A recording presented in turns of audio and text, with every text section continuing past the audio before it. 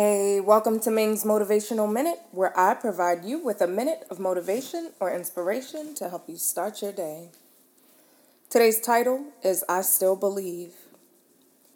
The scripture comes from Romans chapter 4, verse 20, and it reads, Abraham never wavered in believing God's promise.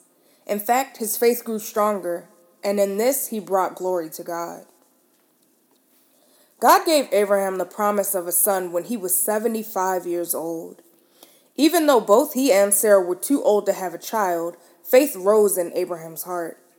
25 long years went by during which he had plenty of reasons to give up on the promise. But the scripture says, in hope against hope, Abraham believed.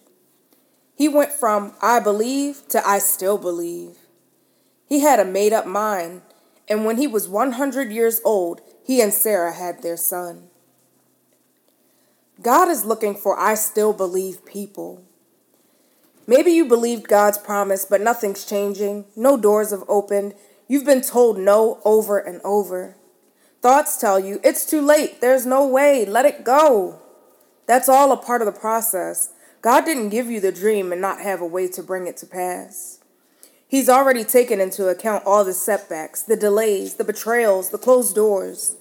Keep believing, keep praising, keep thanking God that it's on the way.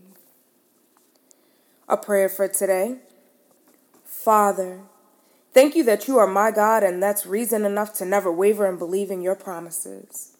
Thank you that my faith can grow stronger through this. I'm going to keep believing, keep praising, and thanking you for what's on the way. In Jesus' name, amen. Thank you so much for joining me for my Minute of Motivation. I hope you have a great day and be blessed.